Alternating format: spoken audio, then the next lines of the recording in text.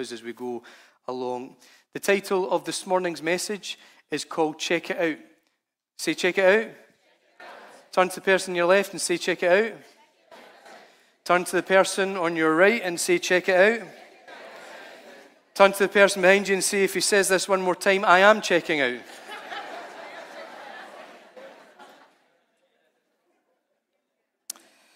If you have your Bible, we're going to turn to Exodus chapter 3. Exodus chapter 3. And we're going to begin at verse 1. It says, Now Moses was tending the flock of Jethro, his father-in-law, the priest of Midian, and he led the flock to the far side of the wilderness and came to Horeb, the mountain of God. The book of Exodus contains the story of Moses. And here's where we drop in on the story of Moses. We arrive in his timeline and find him working in the family business.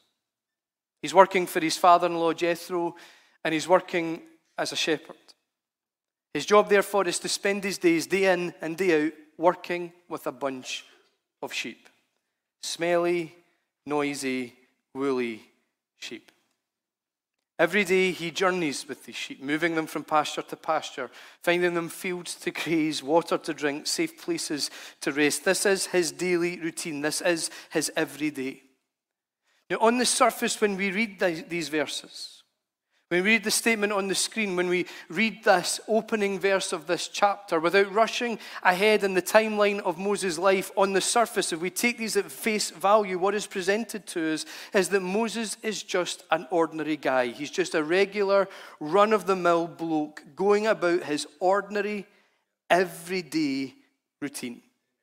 In fact, from the information that is presented to us in these verses, you'd actually think that there is nothing special whatsoever about Moses.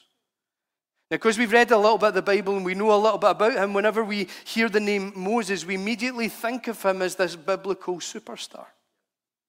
This awesome guy with a big beard and one of these staffs that only really old, really special, really wise people get. You know, those Dumbledore Gandalf type staffs that instantly announce the dude to whom this staff belongs is a pretty special person. And we tend to think of Moses as this Old Testament hero. And in many senses, he actually is. He turned into an awesome trade union rep for the Israelites. His deliberations saw them set free from their slavery. And then he went and he did the whole parting of the Red Sea trick with his Gandalf staff. And then he went and took himself up the mountain and he met with God face to face and came back with the 10 Commandments, upon which the legal system of many countries across this world is based. And when you read that stuff, you come to the conclusion that this guy is one heavy-duty, proper, serious, biblical superstar. And while I'm being deliberately flippant about Moses' accomplishments, we can't actually deny that his accomplishments are huge. He changed the course and trajectory of an entire nation. He literally changed the course of history for a people group. If we were to describe it in modern day terminology, we would talk about how he rescued people from depravity and envisioned them with hope. He gave them purpose and a drive to seek a better way of life. He was influential in seeing them set free from racial prejudice and human slavery. He influenced their politics.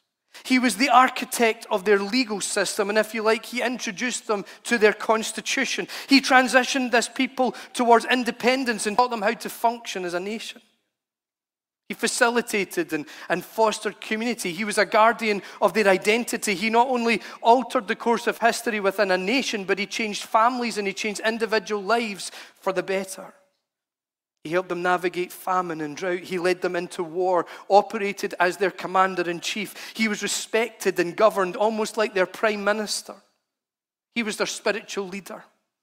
He helped them understand God and interact with God. He was both their pastor and their prophet. And in fact, in modern day terms, we would describe him as functioning like an apostle.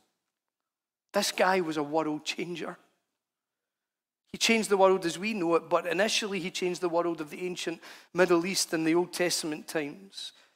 And he changed the world for a people group who would step into their identity as a nation because of his influence. He changed the whole world for families, for children, for the generations that would come after him. He was not only a legend of a bloke, but he was a world changer. But rewind from all of that, because what we read in the verse behind me on the screen today is that the starting point for Moses, before all of the stuff that we've just mentioned, commander-in-chief, liberator, prime minister, political architect, shaper of dreams, releaser of hope, rescuer of families, pastor extraordinaire, before the world-changing, history-making stuff, Moses was just a simple guy who worked in the family business. In fact, when we meet him, he was just minding his own business. And it's important that we grasp that. Before the biblical superstardom that we crown Moses with, he was a regular guy working the family business. And the whole reason that he had the job that he had was because of who he was married to. He wasn't a CEO, he wasn't a director. His family status didn't get him a shunt up the ladder or a shoe in at management level to lead teams and departments. No, he looked after sheep. His job was to tend the flock. And tending the flock meant moving the flock from place to place, looking for pasture, moving away from danger, finding water, finding places of rest. And we can only assume that in this role then, he must have traveled a fair bit and must have been on the move quite a lot. And if that is the case, then he must have had routes that he liked to travel. And if that is the case, then this route that we find him taking in Exodus chapter 3, it's probably not the first time he's made this route. He probably made it many times, the route that took in Mount Horeb. However, on this day, this familiar, forgettable journey that he could make with his eyes closed would be a journey that he would never forget. Because on this day, the angel of the Lord appeared to him in flames of fire from within a bush. And he saw that though the bush was on fire, it didn't burn up. So he thought, I'll go over and see this strange sight, why the bush doesn't burn up. This day was unlike any other day for Moses, because on this day, God turned up for him. And where did God turn up? Did he turn up in church? Did he turn up on an altar? Did he turn up in a moment of prayer? Did he turn up in the midst of passionate, soul-focused worship?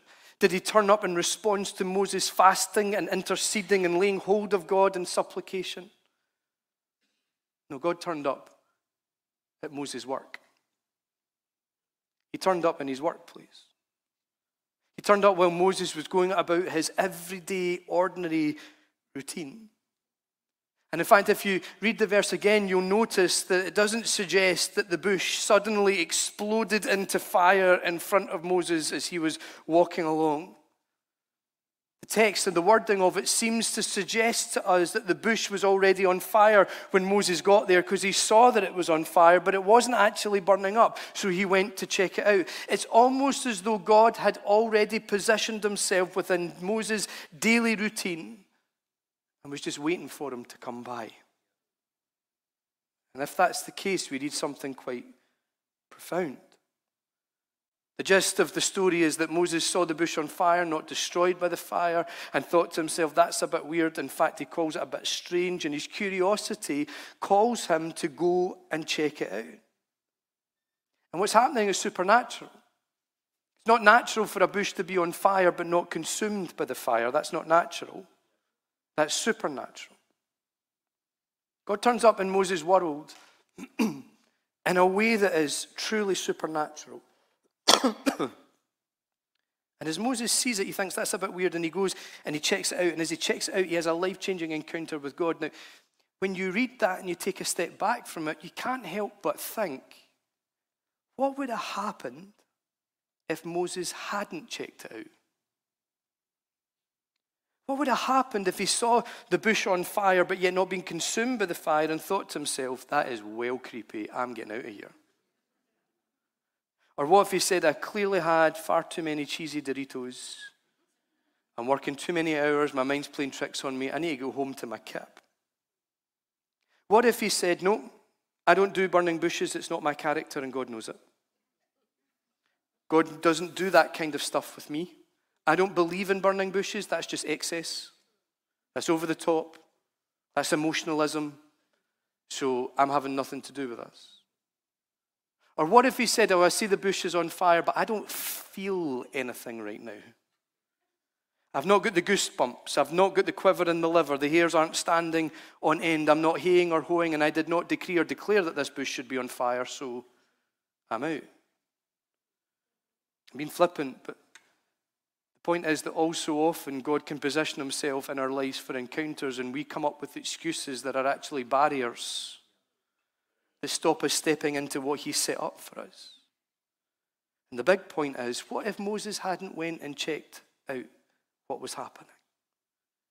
If he hadn't, he would have missed out completely on a life-changing encounter with God.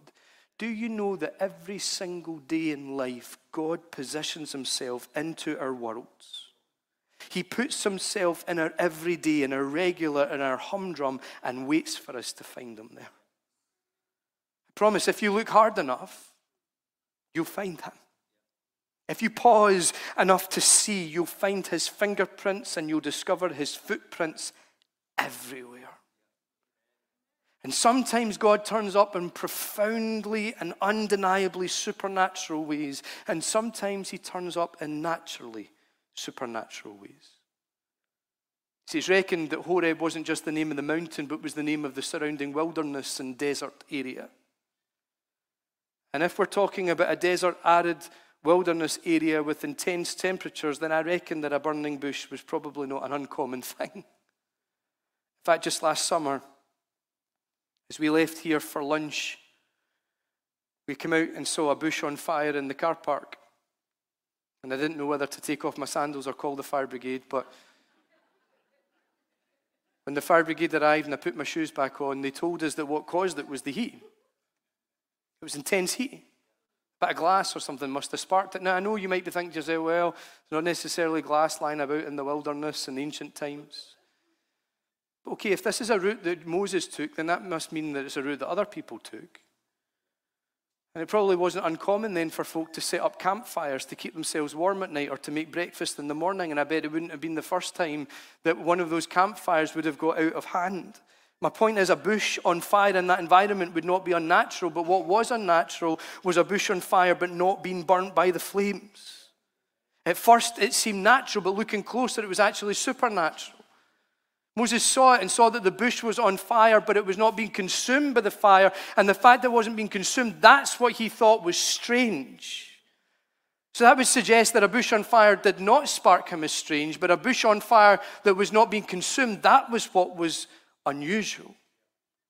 You see, this is what God does. He turns up in naturally supernatural ways, ways that at first perhaps you could naturally explain away and naturally give reason for, but actually when you begin to look, you discover you can't explain it any other way than it's God. He moves in supernatural and profound ways, yes, but he also moves in naturally supernatural ways. And here's the thing, Moses looked on in this God scenario. This is the angel of the Lord. When the Old Testament references the angel of the Lord, it's Jesus. So this is the glory of Christ. In this bush, the glory of Christ is manifest. And Moses' first thought when he sees the glory of God wasn't, oh, Jehovah Yahweh, I adore thee and beseech thee. His first thought was, that's flippin' weird. That's odd. That's strange, he calls it. See, sometimes you can look in on a God scenario and think that's a bit weird. But as you check it out, weird turns to wonder because it's always wonderful when God's at its source. And the truth is that sometimes God experiences can be and can seem a bit weird. And we'll look at them and it feels and it seems weird, and that's okay because Moses, the biblical superhero and world changer, thought the manifest glory of God in a burning bush was weird. But even although he thought it was strange, he made the decision to check it out and explore. You might have come in contact with some God scenarios and thought, this is just strange, this is just weird. Heck, you might even have been a visitor invited along here today and you're like, yep, you guys are all a bunch of weirdos. But let me encourage you When you encounter a God scenario that looks and seems weird, don't walk away, check it out. Look into it, explore it, move closer to God, and he'll move closer to you, and the result will be a life-changing encounter. Let's pick up at verse 4 as we bring it into close. It says, when the Lord saw that Moses had gone over to look, he called to him from within the bush, Moses, Moses, and Moses said, here I am. Do not come any closer, God said. Take off your sandals, for the place where you're standing is holy ground. Then he says, I'm the God of your father, the God of Abraham, the God of Isaac, the God of Jacob. When God sees Moses going over to check it out, he calls out to him, and look at what he does. He introduces himself to Moses. So let me introduce myself. I'm the God of your father, the God of Abraham, Isaac, and Jacob. He's like your dad, your granddad, your great-granddad, so on. Yet they all worshipped me. The generations before you had me as their God. Now here's the thing. After this moment, Moses himself began to follow and worship God. But he began to follow and worship God not because his family had always done that, so that's what he now needed to do. And not because his father-in-law was a priest, so he better toe the line. No, he worshipped and followed God because he had his own encounter with God. He had his own introduction to God. Young people, I know that church and God is sometimes viewed as something for the old dears. And BBC Songs of Praise doesn't help that profile. I know that church and God is sometimes viewed as that's what the generations before you did. They did the whole church thing and the whole God thing. And I know you might be thinking our parents, our grandparents, our great-grandparents had faith and were raised to go to church and raised to have beliefs, and that's what you did back then. I know you might be thinking, well, I'm here because I'm raised in a Christian household or with a Christian family, and this is what our family believes. But let me tell you something. Don't just have faith because that's what your family does. Don't hold the Christian label or carry the faith card because that's what you've been raised to do. Discover God for yourself. He wants to introduce himself to you personally. Even though God tells Moses that his father and his forefathers all worshipped him, he still took time to introduce himself directly and personally to Moses. He says, all of your family knew me, but I want you to know me. Young people, you might be here because all your family know him, but he wants you to know him personally. It's like God says to Moses here, I don't want you to have a second-hand antique faith. I don't want you to have an heirloom faith that has been passed down to you and inherited. I want you to discover something fresh, something alive, something real to you. I want to introduce myself personally that which you have is not that which has been inherited by you, but that which is inherent to you. Not a faith that is a relic passed on to you, but a faith that is real and passionately owned by you. I don't want you to have something historical. I want you to have something personal. God turns up to Moses and he calls him by his name. He could have led this whole thing with the formalities. He could have opened up the whole conversation with the line, I am the God of your father, the God of Abraham, the God of Isaac. But he didn't. He started by calling Moses. Moses. He repeats his name. He calls out exactly who he was here for before he called out what he was there for. Let me tell you, God is more concerned about who you are than what you do. He's more interested in your heart than your deeds. And he comes close because he wants you to know who he is, and he's more interested in who you are than in what you will do for him. And never forget that. Young people, God doesn't want you to believe in him because that's what your family have told you to do. He doesn't want you to grudgingly cling to a faith system because that's what you've been raised within, dragged along to, taught and drummed into you that this is what you have to believe for your entire life. He wants you to have your own personal encounter with him. He wants you to own your own relationship and experience. And I know that the world and the media and even our education systems might suggest that church, faith, and Jesus are irrelevant in this day of age and out of date for our culture. I know that everything outside these Christian walls might see the church as not trendy and maybe a bit old-fashioned and a bit dull. And I'm sorry that in some cases we've actually made that true within the Church of Jesus Christ, generally. I'm sorry that we haven't always understood your generation. And we haven't always embraced change. And therefore, with the right motives, but sometimes not always the right action, we've made things a bit stagnant and dull. But today I want to encourage you with these words. Check it out. Check out the God stuff for yourself. Talk to him, reach out to him, explore, discover, ask questions, search for him. And I promise you this, it's not big revelation. If you genuinely seek him, I guarantee you, you will find him. You will have a life-changing encounter with him. Right now, God is positioning himself in your everyday world to introduce himself to you, to present his reality and his power to you. And you might not always feel something. It's important we call that out in a church and environment that places so much emphasis upon experience, and we will always do that. Don't apologize for that. There are encounters and experiences to be had, but it's important that we call out, you won't always feel something. You might not always sense something. There definitely won't always be goosebumps and hair standing on end and sensations. It won't always be heaven open and lights flashing and voices booming and supernatural manifestations, because he calls you to a faith system, not a feeling session. But if you will look, you will see his fingerprints all over your life. If you will look in the journey up until now, if you look at where you are right now, even I promise you, going forward into this next academic year and all that is ahead, if you will look, you will find his footprints and his fingerprints, because he loves you and he cares for you. And he presences himself with you. He is with you, and his plan is to make you a world changer. Young people, you have the power to change the world.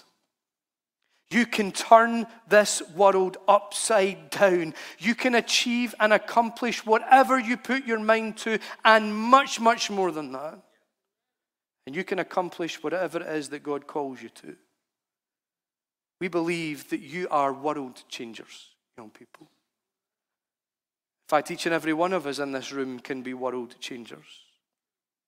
He sees in each of us the potential to change the world. And he releases to us and within us the power to change the world. Because that's God's plan and his mission. God is changing our world, and he does so one life at a time. He changes our worlds, he turns them upside down to then change the world and turn it upside down through us. And all of that begins with an encounter. Before Moses was the big world changer biblical superhero, he was a guy working in the family business. But God turned up in his everyday environment and turned him into a world changer. Let me tell you, young people, you might not go on to be a political figure, someone that alters the course of history, that brings influence to set people free and bring freedom. But you know what? I believe that some of you probably will. What makes you a world changer is when you find him in the everyday environment, connect with him, and live in relationship with him. That's when you begin to change circumstances round about you. Doesn't matter who you are and what you do. If you find him, he'll change the world through you. If you want to alter history, if you want to change the world, then today, as he calls your name, As he sets himself up in your everyday and your routine, even in the routine of this moment, because let's face it, coming to church every Sunday is routine. As he sets himself up in your routine, hear his voice. He calls your name. Find him for yourself. When you do, he will change your world. But hey, don't take my word for it. Check it out.